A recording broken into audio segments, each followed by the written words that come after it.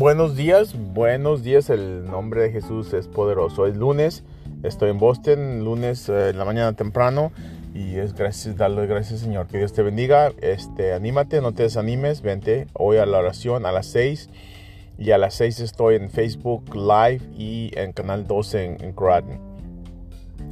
Vente a la oración a las 6, no te quedes en tu casa. El verso de este día es Salmos 8, 3 y 4, dice: cuando veo el cielo en la noche y veo el trabajo de tus dedos, Señor, la luna que tú colgaste en ese lugar, la luna que colgaste.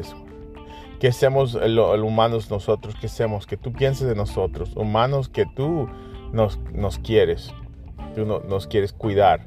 El nombre de Jesús, léele en español para que lo entiendas un poquito mejor. Pero que tengas un tremendo día. Voy a orar que el Señor te ayude. Confiesa, dale gracias que está contigo. En el nombre de Jesús, amén.